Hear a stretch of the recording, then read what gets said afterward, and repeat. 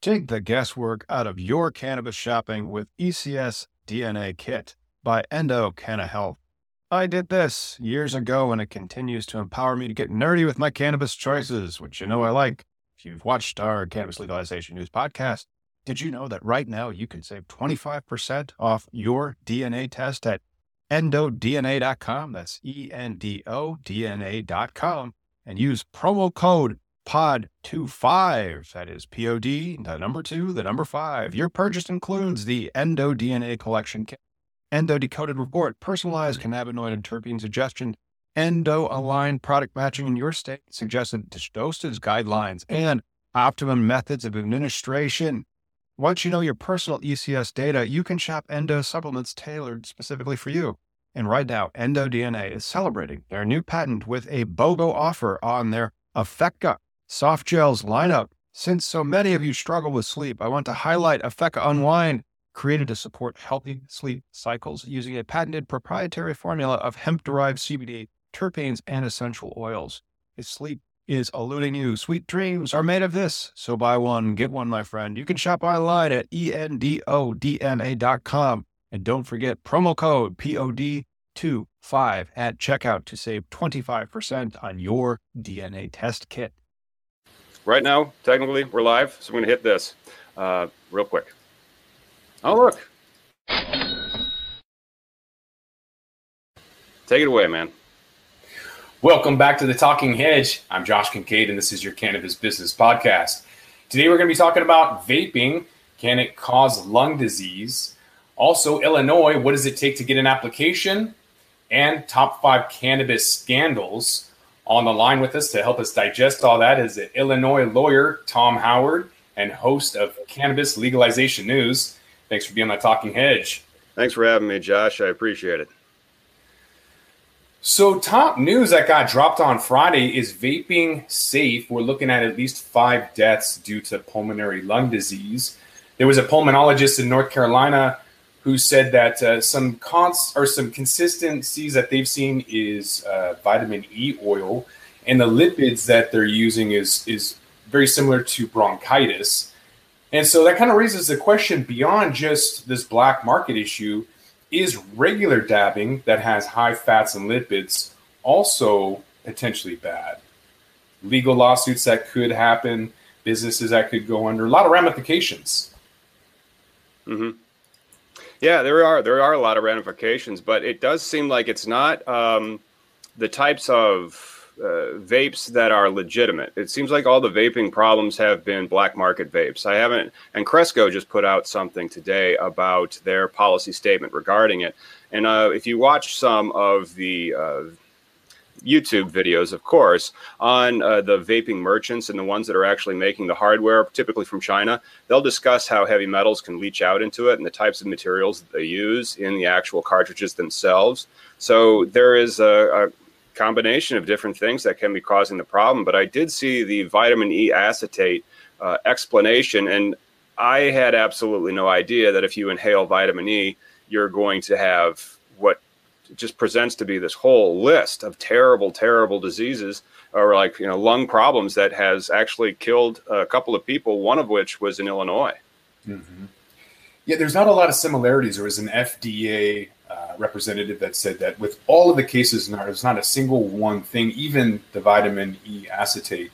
And so I'm not really sure what the cause is. Ultimately, don't buy a cart from somebody's trunk. Black market's probably not what you want to do. I think it's less malicious than it is ignorance. Herbicide Eagle 20, when heated, turns into a carcinogen. I don't think the people who were growing that cannabis knew that.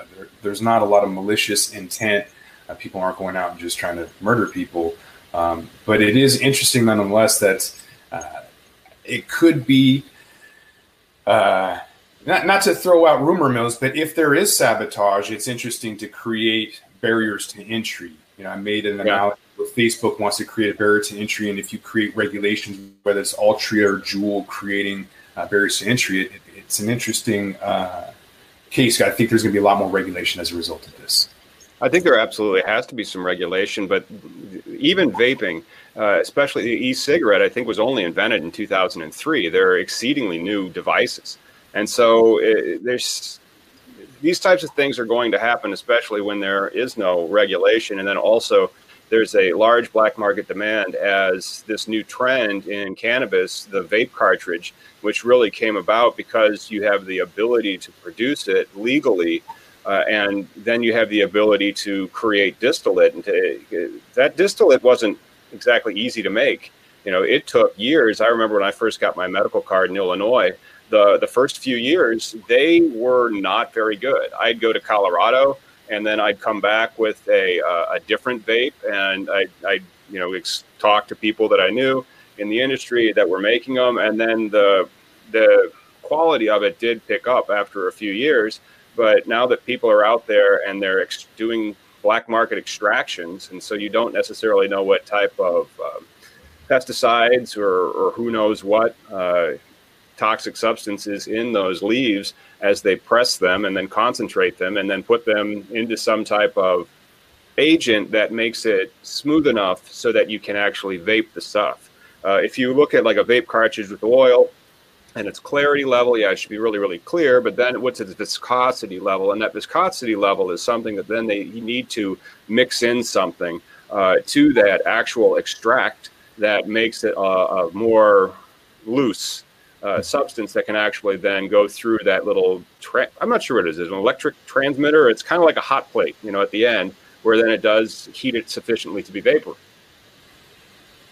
Right, and that glycol or glycogen gives me a scratchy, irritating throat sensation. So I think a lot of the live resin you're seeing 200% sales increases is a perception that it's more healthy. Although within that cart, like you mentioned, there could be leaching of heavy metals. There's a lot of issues with these carts not being accurate or just toxic in terms of heavy metals. And that's not even the oil. That's just the cart itself. A lot of issues. I know people that are old school hippies that have heavy metal poisoning just from old school gardening and not understanding how to flush a plant properly. And so now with concentrates, if it's not done properly, if done on the black market without oversight, regulations, proper standard operating procedures. Or the health and safety inspections that can come in and actually set policy so that purity is respected. But even then, the unlicensed production of cannabis will continue simply because I'm not sure if you saw the numbers out of Missouri, the exclusivity that came from a finite number of licenses, very small, pushes the price up. There was approximately 192 dispensing and 60 cultivation licenses, plus a few other testing and maybe some distributing medical cannabis licenses in the state of Missouri. They got over 2,100 applications because if you win, you're a millionaire. And they know that. And so why not roll the dice and try to win and create the best score? And then the thing is, okay, you didn't win. Well, I guess you could always sell it unregulated. Well, that's a good transition into how to get into Illinois. So there's a Yahoo Finance article that if you want to apply for an Illinois cannabis store license, you got to start with a list of what to do. So they break it down into like 5 different things on how you should begin being an Illinois business attorney. I figured the perfect person to kind of break these down for us. So the first one is to locate a city property for the retail cannabis establishment.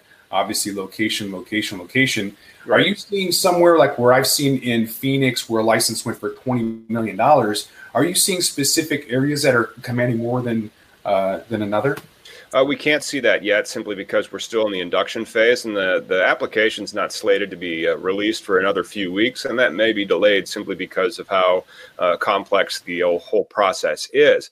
The thing that I am seeing, though, is that there will be communities that will opt out of allowing them there. And so that will create effects of where the actual dispensaries are located, at least in terms of geography. So if a city prohibits it, they might be a dispensary on that edge of that town where it is permitted. Or you're looking at first making sure that the local municipality has zoned you to be able to operate that cannabis business. And then from there, it's like anything else in real estate. Yes, it is the location. So you look at the entire area of where it's allowable and say, based on all of these are good places for us to look. And then you, of course, go and you approach the realtor. But interestingly enough, in Illinois, for your dispensing license, you do not have to disclose an address. You just have to disclose an area in which you want to operate the dispensary. Then you have 6 months in which to disclose the address. And then, of course, another 6 months from that first 6 months to open your doors. So you actually have 1 whole year from the time that you win the license. A lot more lenient than Washington. You had to have that first. Just like any other. Yeah, I mean, we did have that for our medical round, but then the legislatures determined that it was in everybody's best interest to edit that out, simply because a lot of landlords knew that they kind of had you by the cojones, and they would create like, oh, no problem, you can put our name on your application. That'll be a small $10,000 security deposit. And then, of course, the applications, while not to the almost 10 to 11 to 1 ratio that they had in Missouri, like went up to like 4 to 6 to 1, depending on which area you were trying to get the license in Illinois for medical purposes 5 years ago. So, you know, they wanted to try to bring down the cost to entry. And one of those ways to bring down the cost to entry is to take the landlord out of the equation. You still have to provide like schematics and blueprints, you know, under the impression that one piece of commercial real estate is identical to another, which isn't really true, but square footage is square footage. Mm-hmm. So the second thing to look for is documentation, right? Just like anything, you want to have your documents and organization structure to include anything and everything. But then it goes in to say that also you should consider a social equity program. I know you've covered that on some podcasts. And so what they're saying is that to document the social equity status, to reflect the ownership and management structure, keep all those documents. Mm-hmm. Yeah, the social equity issue is going to be a sticky wicket, to be not even kidding. And the reason why has to be because there's really only 3 ways that you can get it. And they're mutually exclusive from what I can tell. We do not yet have the rules, but the reason why I say they're mutually exclusive is because they're written in the alternative. And so the first one is 51% ownership and control. Ownership and control is defined in the law to be that you have to, of course, have 51% of the actual ownership of the corporation or the corporate entity, but also then exert control, like in your day-to-day operations of the business. And so finding somebody who would live in a what they call a disproportionately impacted area is impossible right now because there is no map for the disproportionately impacted areas. So there's that problem. And then the second one is a little easier because there is an answer to the question of whether or not you have status of being a social equity applicant. You have to have been arrested or worse for possession of up to a pound of cannabis or distribution with the intent to distribute of up to an ounce of cannabis. So if you have one of those infractions in the state of Illinois, of course, then you are a social equity applicant. The same 51% ownership and control restrictions also apply. Or if you have 10 current full-time employees, which were from number 1 or number 2, then you're also a social equity applicant, which of course, if you're trying to get into the industry and you're putting together a business plan and you need the license before you can open your doors, it really is difficult to fall into that third prong because you don't have current employees. The next thing is Illinois apparently doesn't really preference an Illinois resident too much for its license because it's only worth 5 of the 250 points.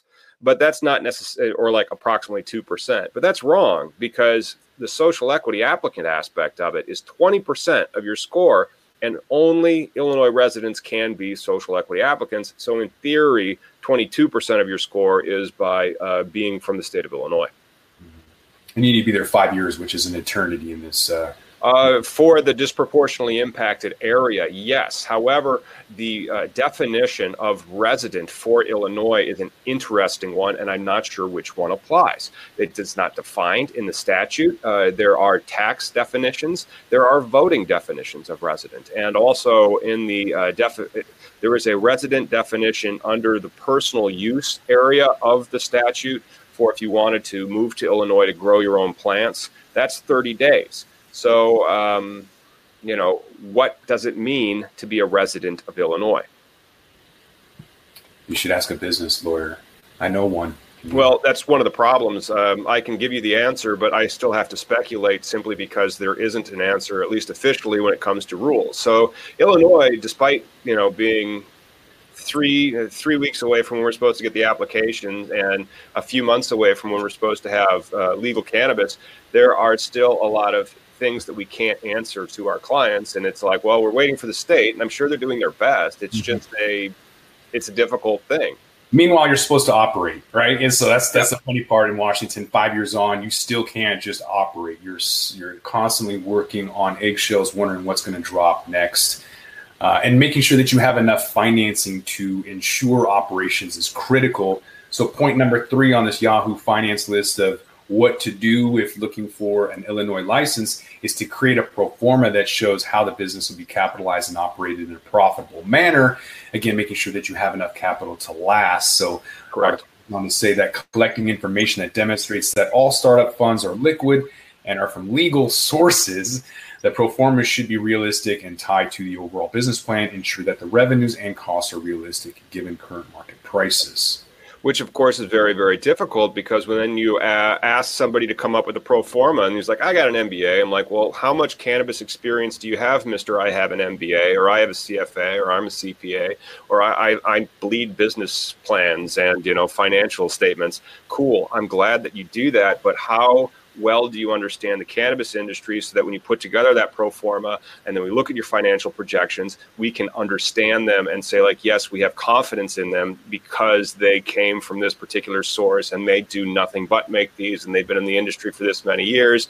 Even 5 years, again, is an eternity, but they have a lot of experience in understanding and appreciating how people consume, buy cannabis, and then how based on the locality of the proposed dispensary, because the locality of the dispensary at the retail level is more important than where the craft grow is. For example, craft grow is more like a commodity you want near a rail spur or some type of easy to transport place. But all those types of things come into it because, and I'm not going to tell them what their enterprise value of their business is, or how to capital, say like our business is worth X. I'm like, okay, cool. Now let's work on your private offering so that you can go out and raise that X. And they really need to have that business plan before the corporate lawyers like myself can come in and draft them the types of documents that they need to be able to go out there and raise that capital in that type of liquid format that you say.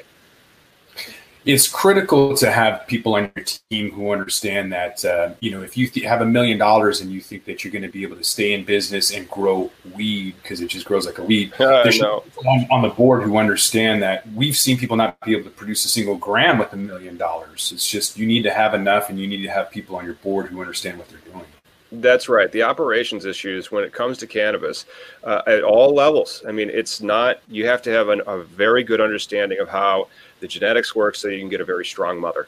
And then you also have to understand how all the cultivars are different because they all want different types of food, or they all want to be, fed or get aerated different, or the amount of carbon dioxide. And then after they're harvested, how long do you have to hang cure them? How long do you actually have to cure them? How much do you have to burp them? And then, how did you trim them? All those things. There's just so much stuff that people gloss over. And the reason why it's a green rush or any other type of these boom bust cycles that we have where there's an immense amount of greed into the factor, people tend to kind of skip over all the steps that are required to do the operations to make those types of cash flows. It's like, I get licensed, I'm rich. I'm like, no, you're missing several integral steps, bro. But that's why people, I think, are doing a lot of education on the subject and, trying to how do you standardize practices in an industry that's 3 minutes old, Mm-hmm.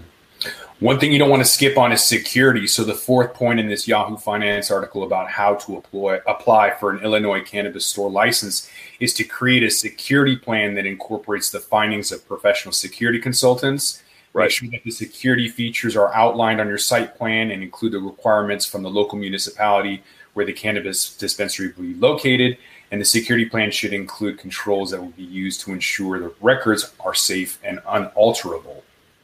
Yes. Yes, and those safe and unalterable, a lot of that is digitization. But and at least I know it's for the dispensing. I'm not sure, but it would not surprise me if the other types of cannabis license also need a contract with one of these types of security consultant providers. And it's exceedingly important because the amount of security that they have built into the cannabis plant, at least in the state of Illinois, is very, very great, as probably even greater than it is in Colorado. Definitely greater than Washington State and in California because of the amount of surveillance that needs to be built into the systems. Moreover, they have, what is a secure locked facility as they defined it.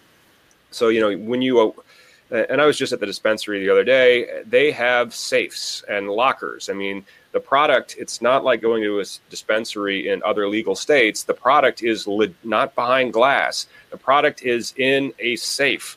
And so you can't even see the product. You can't smell the product. There are no smell jars. There's nothing like that. The only thing that you're able to do is say, I want this, and then they will give it to you. But you're not allowed to open it. You're not allowed to do anything. All sales are final.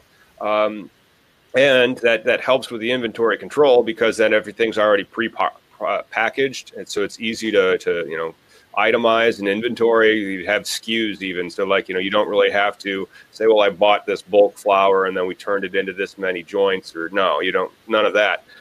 But you still need to have those safes that aren't cheap. And then at the end of the day, you need to wheel those safes back into your enclosed locked facility that is additionally secure. Maybe you have it, made in, what do they call those, cinder blocks or something that's just really, really hard to break into. Mm-hmm. Yeah.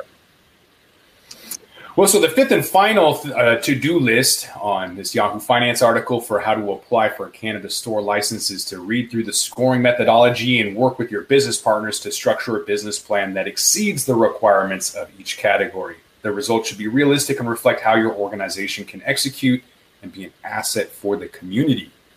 Oh, that's huge. There's a lot of big points for your security, your business plans, your capitalizations, your financials, the way that you train your employees and all that. But then there's a few softer points for your community outreach.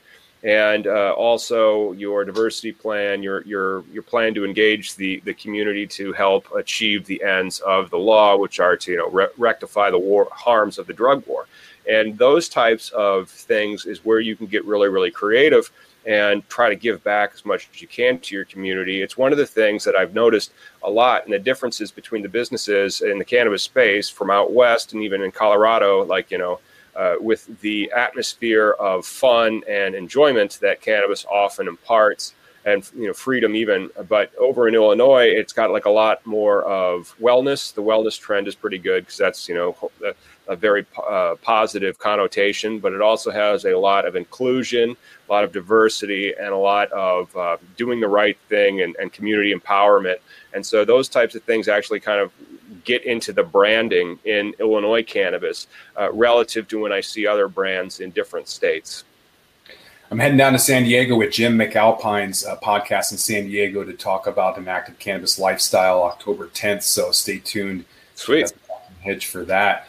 But this kind of pivots or transitions into the top 5 cannabis industry scandals as the list of things that we just covered on the Yahoo Finance article of what to do, your checklist. You should be noting how to avoid risk, how to avoid being in the top 5 cannabis industry scandals. So kind of just diving into each one, you can kind of take away what to do and what not to do. Number 1 on the list is CanTrust, the most recent one. They publicly traded on the New York Stock Exchange. Basically, the executives, top-level C-suite people knew that they were growing in unlicensed, unregulated rooms, essentially growing more than they were allowed to. Some of them may end up getting fines. I doubt any of them will go to jail, but plenty of people have been fired and their stock price has taken a hit. Yeah, and that really stinks because the stock price taking a hit in a cannabis company is not like the stock price of, well, IBM's been on a tear for forever, just straight down. But IBM is still, relatively speaking, a liquid stock. You can get into GE too. GE just sucks. Like, you can get into and out of those companies, though, because they're quote unquote blue chips. But it can be very difficult sometimes to exit a position when you are in a cannabis stock, even a stock as large or as liquid as GTI or Cresco could probably be very difficult to exit. So I haven't even heard of this person's company. I'm not sure if they have penny stocks on them, but trying to get out of that position might have really hurt. By the way, GE was just had a 7-month report from the same forensic accountant that was the first person to come out and say that Bernie Madoff was a Ponzi scheme. Oh, good. Same individual did a 7-month study and said GE is illiquid and fraud. They're committing accounting fraud. So right now that is just a rumor, but this guy's smart. I believe him 100%. I don't necessarily short equities, but that one would be one on my list. Yeah, you could have pair traded that with a long of Amazon 10 years ago, and right now we wouldn't be talking in these surroundings. It would be a lot more palm trees that we'd be doing this podcast on. But yeah, you can't really go wrong getting out of GE. Yeah. So number 2 on the list of top 5 cannabis scandals is Namaste Technologies. I'm not really sure what the deal is. I'm not really familiar with it, but the problems apparently began with promotional event featuring fake nurses in sexy costumes. So that didn't go over well with the quote bro culture. But essentially, there was a short seller attack for some allegations that caused some board shuffling, some accusations that it was planning to list, and then fake claims on the NASDAQ listing. So essentially, the guy that was running around during the Blue Herring 20-day run was selling stock, and he shouldn't have been. So the simple takeaway is that the higher share price was on the back of a false report that he was running around. Kind of reminds me of some other companies right now trying to go public in the market. They just have, but that gets back to, we just talked about how tenuous and difficult it can be to get a pro forma together for your cannabis startup. And yes, that can continue even up through the chain. And when do you really believe numbers, and how sophisticated are your average investors when it comes to reading the financial statements of these companies or even understanding how accounting practices are? I mean, is GE right now just a cluster of adjusting entries that really make no sense, and they aren't just doing accrual accounting? They're doing the stuff that Enron did, but on steroids or something. Yeah. So Curaleaf got kind of busted because they didn't have an arm's length deal. They were selling $900 million deals to previous partners. And that same thing happened with Namaste Technologies. They had a couple $100 million deal with somebody who was, I don't know if he was a board member, but wasn't an arm's length party. So, yeah. Anyways, moving on to Doylan Elements. It's another private company. And this is the same thing where he was running around trying to sell more stock and just pumping up with false reports. You can't give guarantees in the industry, and that's what he was trying to do, is basically just violating registration provisions by engaging in unregistered offerings of securities. So misleading representations and So just basically like SEC fraud and stuff. Yeah. I mean, where you're violating all these types of things that they say don't do. And then this again, if this is an American cannabis company, or was this a periphery, Namaste Technologies, so they aren't touching the plant, and in theory, now I was rejected by a bank recently because they called me a marijuana related business, but as an acronym because it's a bank, MRB Tier 2. And so a Tier 2 isn't actually touching the plant, but they're the next level of vendor. We're selling services directly to the people that are touching the plant. And that got me deked. But I'm not sure if Tier 2 MRBs can actually list on the stock exchange. So was Namaste Technologies allowed to literally get listed on NASDAQ, or did this whole thing blow up before then? Namaste was private. And so I don't believe that they had they were planning on listing on NASDAQ. And so that's why he was trying to sell the arm's length deal, is to make it look like there was a higher valuation. Mm-hmm. Yeah, they'll do that. I mean, that's part of the game, because higher valuation usually means more money. And then if they're trying to get to market, why do a lot of entrepreneurs try to get to market? Because then suddenly, in the time that it takes to ring a bell and wait a few hours, you are richer than astronauts. And the only thing you had to do was lie through your teeth and then shop a whole bunch of money, which, those investors may have believed, but that is some of it, like Sarbanes-Oxley from 2002, where, what did you knowingly say? And that's one of the reasons why, we had a consensus, but we didn't really know anything, is a terrible defense. However, it's either. Yeah, I know. That's just the way that capital moves, and that's one of the reasons why you have these types of oversights. But you're not supposed to cook your books. You're not supposed to make your numbers say what you want them to say. You're supposed to make your numbers say what you believe you have a reasonable factual basis for them to say. And that's mostly, there's most fluff and BS before you're actually able to be public, because the amount of reporting requirements that you have to go through after then is substantially more. However, seriously, Beyond Meat is not worth what it is. That it ran up a lot. It's a great, wonderful story. I would short the heck out of it. I'm not sure if it has enough float to do that, but it's not worth a 500% run.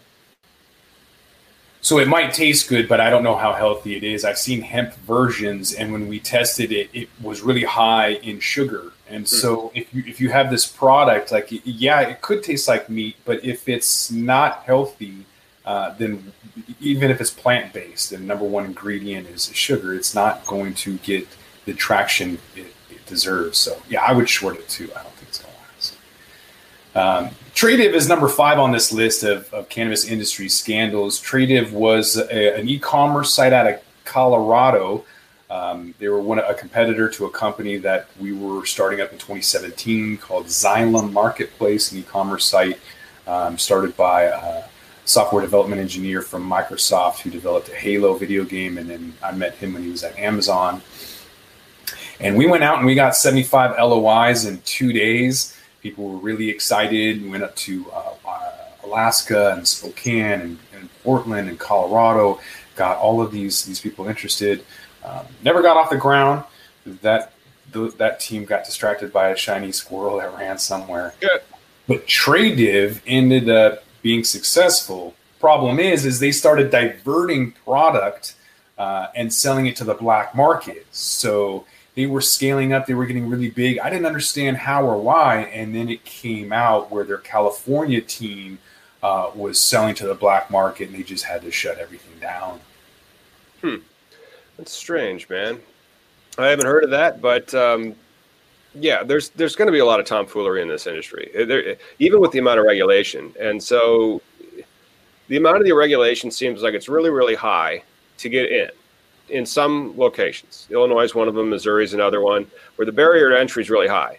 But then you just have to buy the license after somebody won it, if you can buy it. And, they aren't going to look at your – I don't know what they're going to look at, actually, when you try to buy the license, whether or not Illinois will look at whoever's going to buy it as adequately capitalized, or if they just are going to be able to pass the background checks. There's going to be a lot of cannabis M&A, and there's going to be a lot of these companies that will continue to, because the profit margin and motive is so strong, lie.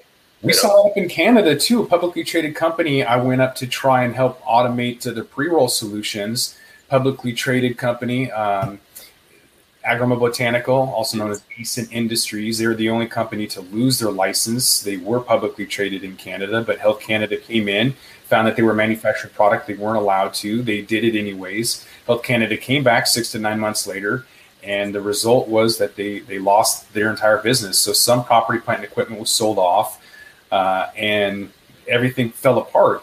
Because of why? Because of greed, or because you just wanted to – there was a big bag of cannabis that just had somebody's name on it, like Joe Schmo at some unlicensed dispensary. And then rumors that some biker gang was involved too up in Vancouver, BC. So I don't know anything about that, but I do know that that was a huge scandal, should have been on that list. A lot of people lost money, including friends and family around. I feel really bad for some of the executives who were in charge because they bought brand new houses, had babies, thought they were moving in one direction, and then a 180 kind of hit them in the face. Which, that's the lack of oversight. Those 5 things that we listed where you need to have SOPs and security and all of these things with management that's going to hold you accountable, they didn't do it. Yeah, and they make these types of things conditional in very competitive, restrictive licensing states like they're going to be out east and in the Midwest. If you aren't doing those correctly, they can yank your license. And then suddenly, if you did, anticipate you'd have millions of dollars of cash flows going forward because you own a dispensary and they just don't have very many of them and everything's going to be easy and you buy all these things and then you're asleep at the wheel, boom, it's gone.